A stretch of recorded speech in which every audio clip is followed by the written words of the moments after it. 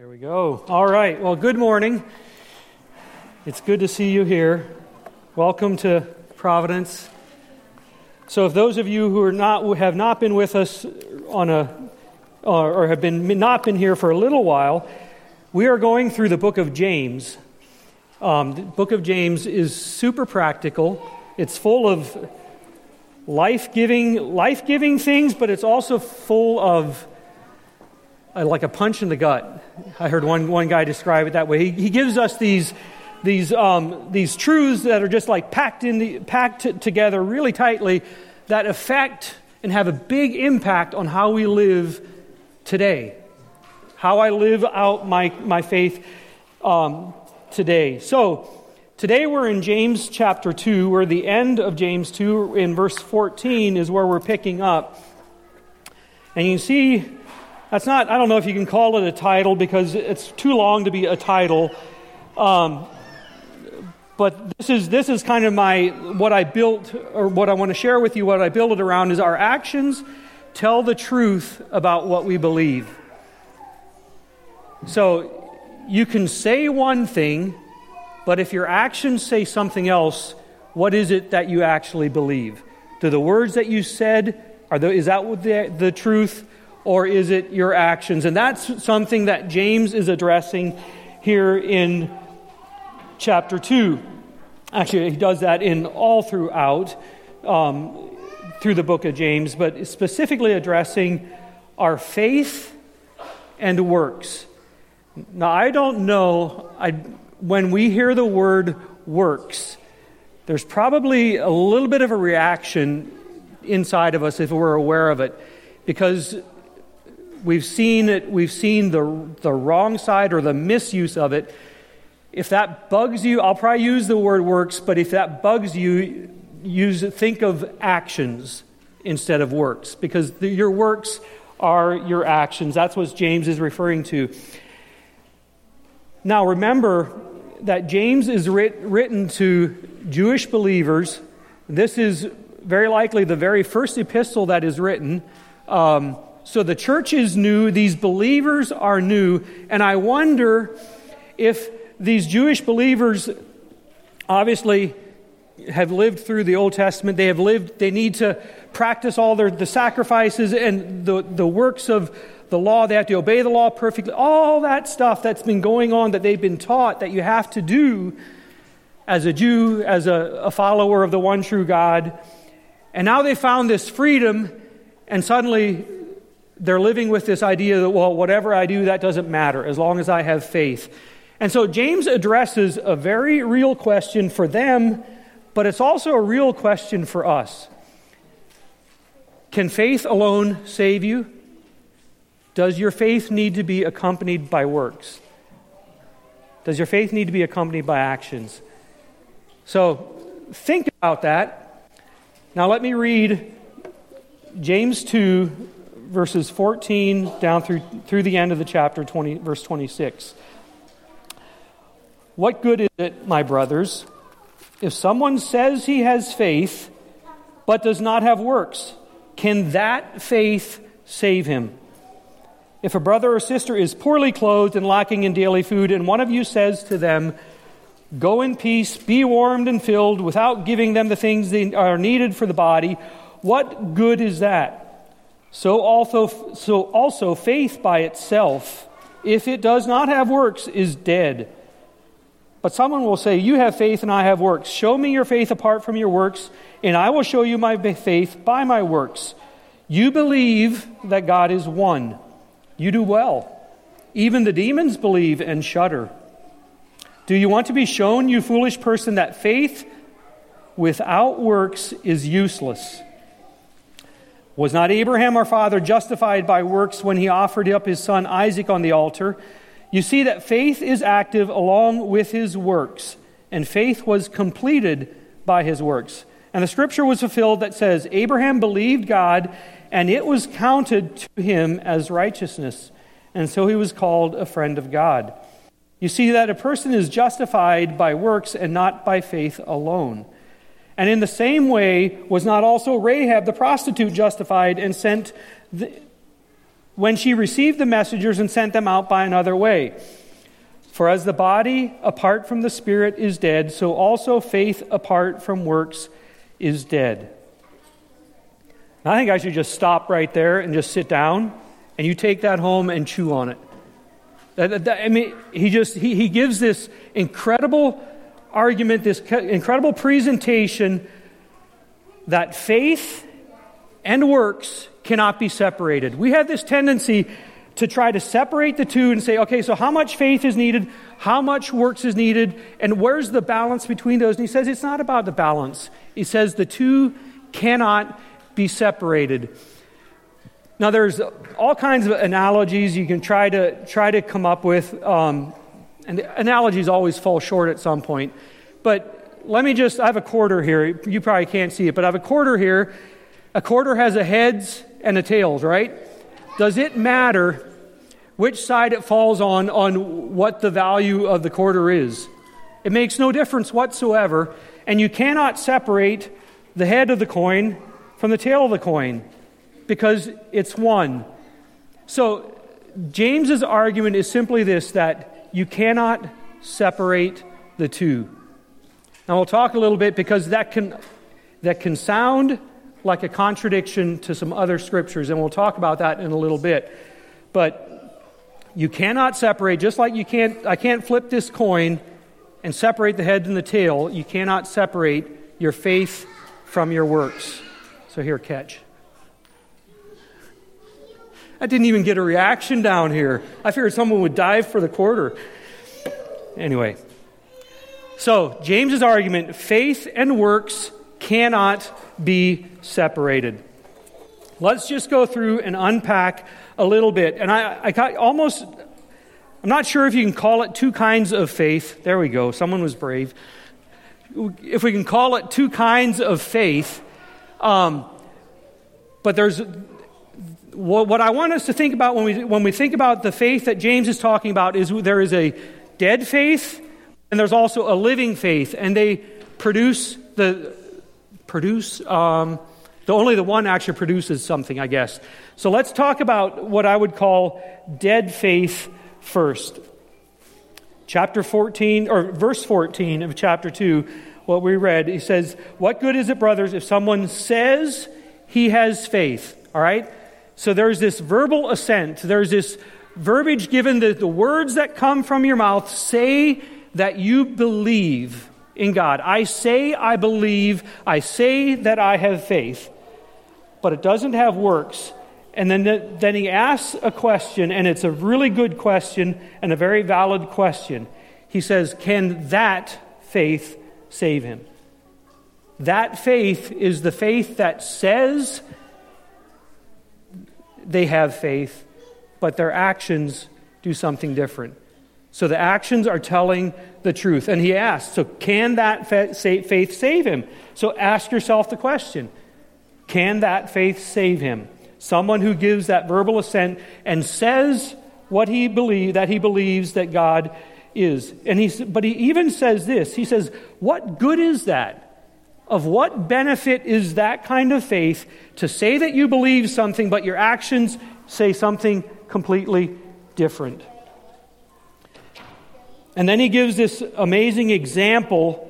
He gives this example or an illustration because I don't think he's saying this is the only thing. But in verses 15 to 16, he says, if a brother is poorly clothed and lacking in daily food, and one of you says to them, go in peace, be warmed and filled, but you don't give him anything. So, couple things here. The one thing that I note is that he says a brother or sister. He's talking specifically to the church family. And the clothes, they don't have adequate clothes. They don't have the food that they need for today.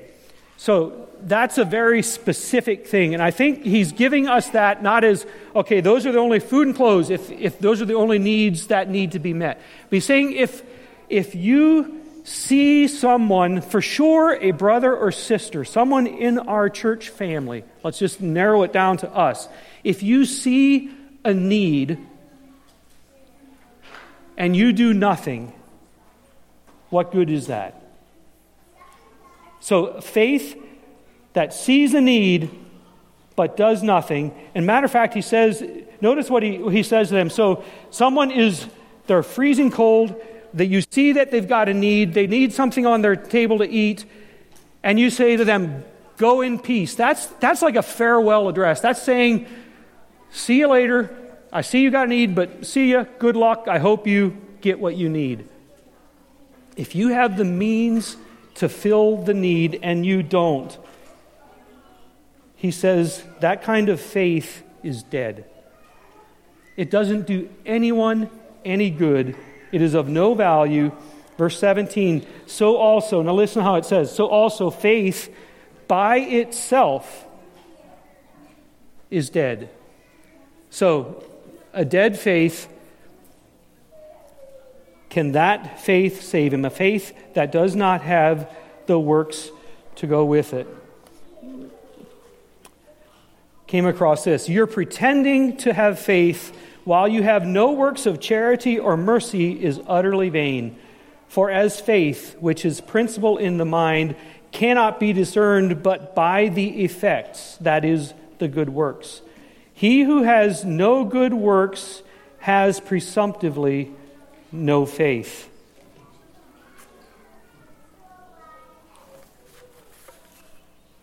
Faith by itself is dead. Now notice what he continues talking, and we'll come back to some of these verses a little bit later again. But notice he keeps talking about that kind of faith.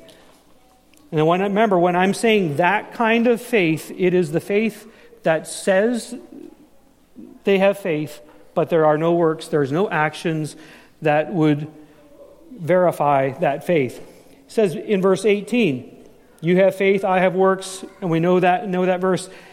But then he jumps down. Jump down to verse 19. So in verse 14, you have this verbal assent, this speaking that you say you believe. And then verse 19 says, you may even believe that God is one. Now, think of the Jewish reader, the first reader who would have come across as who read that and said, you believe that God is one. What is James referring to? He's referring to the Shema that they would repeat. I'm not sure it's every day, but for sure they would repeat this over and over and over again, that the Lord our God is one, there is only one, whatever. And it was something that was so special to them, and it's so true. But he says, if you believe that, you do well. That's great. But he said, even the demons believe that. So you can say you have faith. You can even have this intellectual knowledge and believe that God is one, that there is a creator, there is a being who holds the universe. But if that's all, then you're still missing something. He says, even the demons believe it. He says they shudder. It's like it means the hair like on your neck standing on end. Something is just like, it grabs you. Verse 20. Do you want to be shown, you foolish person, that faith apart from works is useless? So he says it's dead. Then he says faith by itself is dead.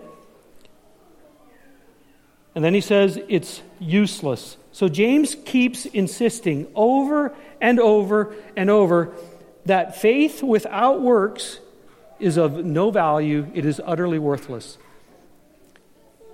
Now, if you would, and maybe we see it changing some, but I think this is a very real thing for our world today. Because if you would go out tomorrow and you would ask 10 people, do you believe in God?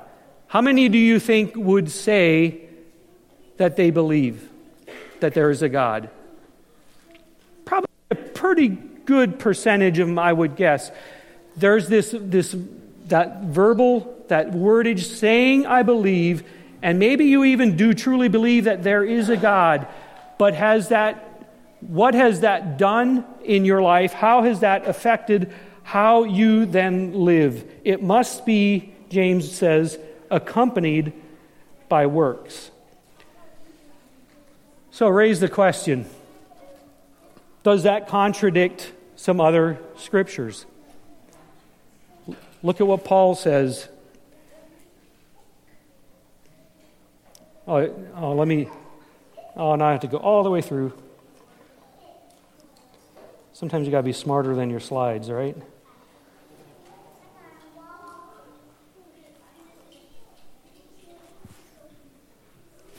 Let me read this one, because this was so good as well, and it drives home the point. He said, "He doth not say, faith is dead without works, lest it should be thought that works were the cause of the life of faith. But faith without works is dead, implying that works are the effects and the signs of a life of faith." And that is what James is driving that, and what seems like a contradiction. So let's get to what could seem like a contradiction. Paul said this, "For by grace you have been saved through faith, and this is not your own doing. It is a gift of God, not a result of works, so that no one may boast." Does that contradict what Paul is saying? It sure can sound that way.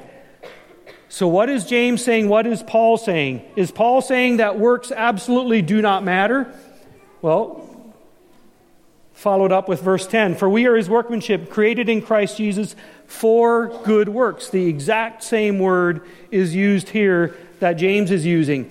And there's many other scriptures. Jesus even talked about the fact that our lives need to have works. He said in the Sermon on the Mount, "Let your light so shine before men that they" what? "They may see your good works and glorify God." What James is not saying is that your faith or your works save you. And that is something that is very real, and that perhaps I asked the question, or we were talking back here this morning, and the question came up, why do we work so hard or try so hard to separate faith and works? Because we do. I do. And I wonder, many of us have grown up in a world and a culture that works were talked about and taught, and that is what mattered. The works were what was focused on. We focused on the works, and that was just driven home over and over and over again. But the faith, the relationship with Jesus, was something that was just kind of not really talked about. So, and we talked about the balance. It's not about a balance. It's about the two cannot be separated. You cannot separate the two as much as we would like to, as much as we would try. But James is not saying that we are saved by works, but rather he is saying that our faith verifies our work. So, a faith that is, our works verify our faith, I'd call that a living faith. So you have a dead faith and you have a living faith. So when we traveled to Nicaragua, when we got through the airport, the security, all that stuff, we had to have a passport. Why did we need a passport? Didn't we have to verify our identity? We had to verify so they could verify who we are. That is the idea, something like that our works verify that what we say we believe and what we believe in our head, our works actually verify that that is true in our lives. So our faith, a faith that saves, or a living faith, is verified by works. So what are the works? Do you ever wonder what that is? Who measures the works? Who defines what the works are? I don't know what all of it is, but I believe that at least a part of what he's talking about when he's talking about the works. We'll also look back in verses 15 and 16, the needs that you see in someone's life. But I wonder if he's not pointing us back to the greatest command, the two greatest commands Jesus said, to love the Lord your God with all your heart, and the second is like it, to love your neighbor as yourself. You live that? If you live that, if I truly live loving my neighbor as myself, that's how we actually live out our faith, that verifies how I live, or verifies my faith. Here's another thing that we were talking about earlier.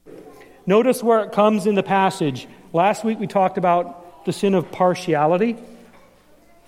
Chapter 3 talks about taming of our tongues. Like, all these different things are ways that we actually live out our faith. So a living faith moves us into action. And our actions tell the truth about what we actually believe. We cannot separate the two. So then he finishes it off by giving us, if you think you can separate them, you're wrong. He says you're wrong. But then he gives us two examples of people whose lives actually made an impact, or whose lives actually followed through and showed their faith, which is the last point I want to make to you this morning, is that living faith produces action. Living faith takes us beyond saying what we believe to actually into action. Then he gives us two examples. In verse 21 on down through, he gives us the example of Abraham. Abraham, who was the father of the Jews, and he picks out this one piece of Abraham's life. Abraham's life is filled with faith, and he almost quotes it directly from Hebrews chapter 11, where it talks about Abraham, the way he states Abraham's life here and his act of faith in following through with God's command. So God had commanded, or had promised Abraham, that his descendants would come through Isaac. And then he tells him to go offer up Isaac on the altar and to sacrifice his son. So what does Hebrews 11 tell us about that? He says he did so believing that God would raise his son from the dead. His actions proved his faith. His actions verified that his faith was actually real. This was a great quote by Pastor Marcus that I skipped over, but think about this. I'm backtracking just a little bit. Other religions teach that we're saved by our works, verified by faith. Only Christianity teaches that we are saved by faith and verified by our works. So the second example that James gives us is Rahab. Now think of the opposite. You've got Abraham, the father of the Jewish people. Then you have Rahab, who was a prostitute Gentile. But both of them, it says they were justified, and their faith moved them into action. It actually says in verse 22, faith was active along with his works, and faith was completed by his works. They're talking about Abraham. And then he says, in the same way it was for Rahab when she received the messengers and then sent them out another way and whatever. We know the story of how Rahab protected the spies. Now, think of that story just a little bit. There were other people in the city of Jericho who had heard and knew the exact same thing that Abraham did about the God of Israel. They believed that the God of Israel was powerful because it says that they all saw they heard that God had parted the Red Sea. They saw how the Jericho or the Jordan River was parted for the people to cross over on dry ground. They all saw that. They heard the same thing. They believed that their God was powerful. But only Rahab had a faith that moved her into action. And that action is what verified her faith, and it saved her life. So the two cannot be separated. Our actions tell the truth about what we really believe. And then in verse 26, he ends it. So the body apart from the spirit is another word for breath. The body without the breath is dead. So faith apart from works is dead. Proclaim your faith all you want, but it is only when it is accompanied by action that it is a true and living faith. Think of an apple tree. Where is the life of the tree? Where is the life of the tree found?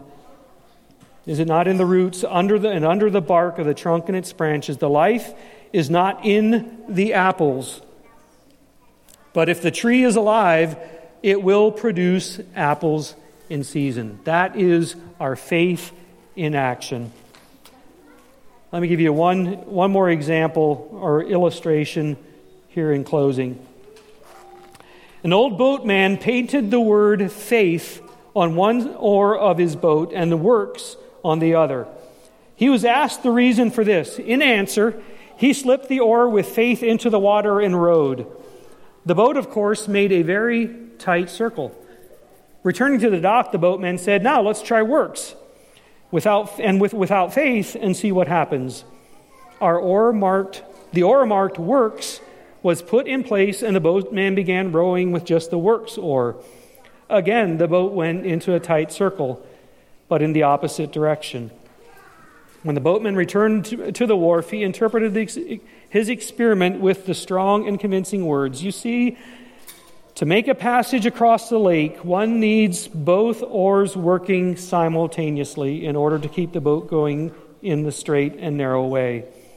If one does not have the use of both oars, he makes no progress either across the lake nor as a Christian." I think it's a good word picture for us to get in this idea that you can't separate. And we're human, so we always have this tendency. We love falling into ditches, right? We go one way or the other, and our experience in the past shapes how we think and how we approach this. But biblically, what James is saying is faith is what saves you, and the works verify that your faith is real. So you cannot separate the two. So how do we resist the urge to row only with our works or only with our faith? Because we have these tendencies. We want to row with one or the other. How do we keep both working simultaneously? Because they're inseparable, I believe. Let me close with this quote from Pete Scazzaro. We need to be with God before doing for God, so that our doing for God overflows from our being with God. When we try to do the works, we try to row with the works one, we go in circles. When we just try the being with God, nothing else, we just go in circles. But when those two are in sync, when those two are being with God and doing for God, when those are in sync, our lives will have an impact. And so just think of this. What I want to leave you with is what do your actions or your lack of actions say you believe? Because our actions tell what we really believe is true. All right, thank you for your time. Wrestle with the Scripture. Don't take my word for it. Wrestle with the Scripture. And let's live it out. Why don't you all stand? We'll have a word of prayer. Worship team, you can come on up. Let's pray. God, we thank you this morning. Thanks for your word. God, we need your word to speak.